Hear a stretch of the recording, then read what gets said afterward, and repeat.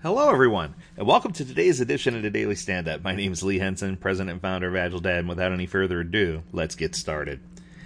Today's topic is a carryover from last week. We're going to finish up talking about the different planning sessions and the different meetings, and we hope that we can close out this week with sprint planning, the daily stand-up, the review and demo, and then finally on Friday, retrospectives. So for today, we're going to talk about sprint planning. Now, sprint planning, in my opinion, is one of the most interesting meetings because it sort of seals all the gaps. I was teaching for a home improvement company, and I had one young lady tell me sprint planning was the glue that held all the sawdust together and made us all particle board. Now, while I don't ever long to be particle board, I do get where she's coming from. If you do this correctly for a 2-week sprint, this meeting shouldn't last longer than 45 minutes. It should contain key information that's going to help you be successful, and it should allow the team to really understand and get their head around the work and make certain that they really are, on point, on task. This is the culminating event of the Scrum framework. This is the event where the team commits to completing the work, and it pulls together all the prior planning, and it's the final checkpoint before the work physically begins on the sprint backlog. This event's the lifeblood of what makes Scrum or Agile so special. This is the final opportunity to inspect and adapt work before it's set into motion. This short yet productive meeting serves as a conduit for the workload responsibility when it shifts to the Scrum team. From an input perspective, you want to make sure you have a well-refined product backlog. That's critical for the success of the meeting.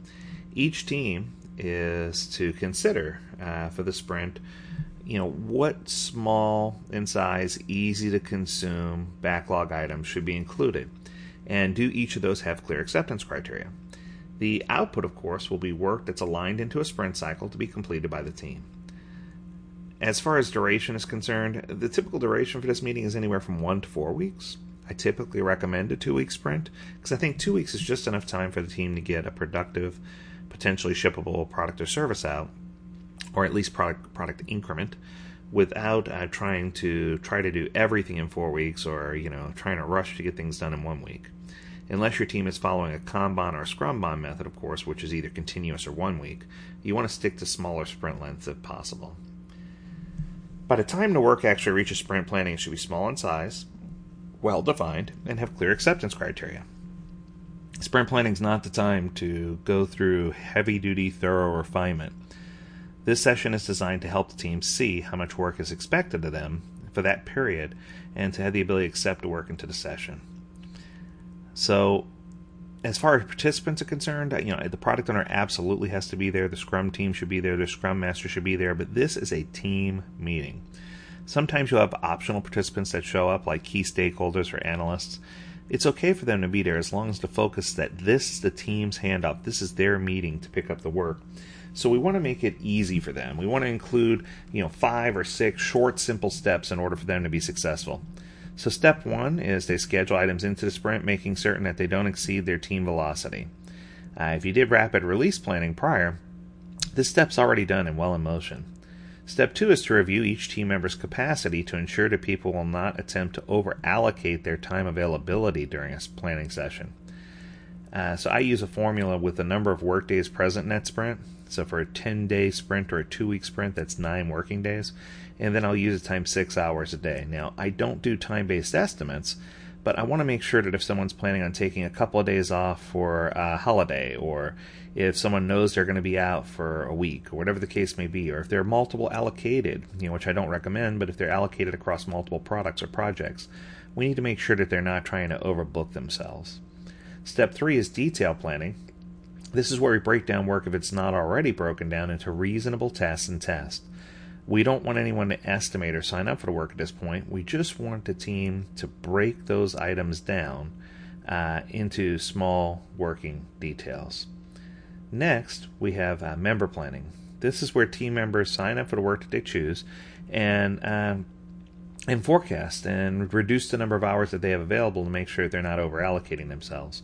Now, once again, no one's keeping track of these hours. It's just a good practice for you to make sure that you're not over allocating yourself by deducting from the number of hours you'll have available. That way you can kind of get your head around the work and know whether you're signing up for too much or not. It's just a good practice to do that. The two ways that I've seen member planning performed, one is called the Scrum method. This is where we sign up for all the tasks and everything that's been broken down to make sure no one's over allocated and go team and move in the right direction. The second way is more from an extreme programming perspective, where each person signs up for one item that they want to do. They commit to doing those items, go team, and then as they finish the work that they're working on, they'll pick up a new item. So it's not a matter of right or wrong, it's a matter of what feels most comfortable to your organization. Step 5 is to review any open issues or impediments with the Scrum Master and Product Owner to make certain that there's no item that's been allocated into a sprint that's at risk of not being completed. Any items that are blocked or can't be done should be replaced with approval from the Product Owner. And then finally, you want to commit to the sprint as a team. Now, you can ask anyone I know that I take commitment very seriously. This is where the team can really engage and say, okay, we understand. We know what our sprint backlog is. We know what's expected of us, and we're confident that with the information that we have, that we're going to be able to complete the allocated work that's been given to us. And that way, should new tasks emerge or should there be some discovery during a sprint, it's okay. The team has a plan because they have their head around the work and they're not constantly trying to chase down individuals or chase down ideas or thoughts, trying to get things done. They really do have a core understanding of what they're trying to do. Well, that wraps up sprint planning. I hope that was useful to you. If you have any other questions regarding this topic or any other Agile topic, feel free to visit agiledad.com. We'd love to hear from you. We're also looking for additional ideas for things you'd like to hear in this podcast. So if you have a thought or an idea, a topic you want covered, give us a shout out. Let us know. We'll be happy to do that for you. On behalf of the entire AgileDad team, we encourage you to stay well, stay healthy, and stay agile. Until next time, take care.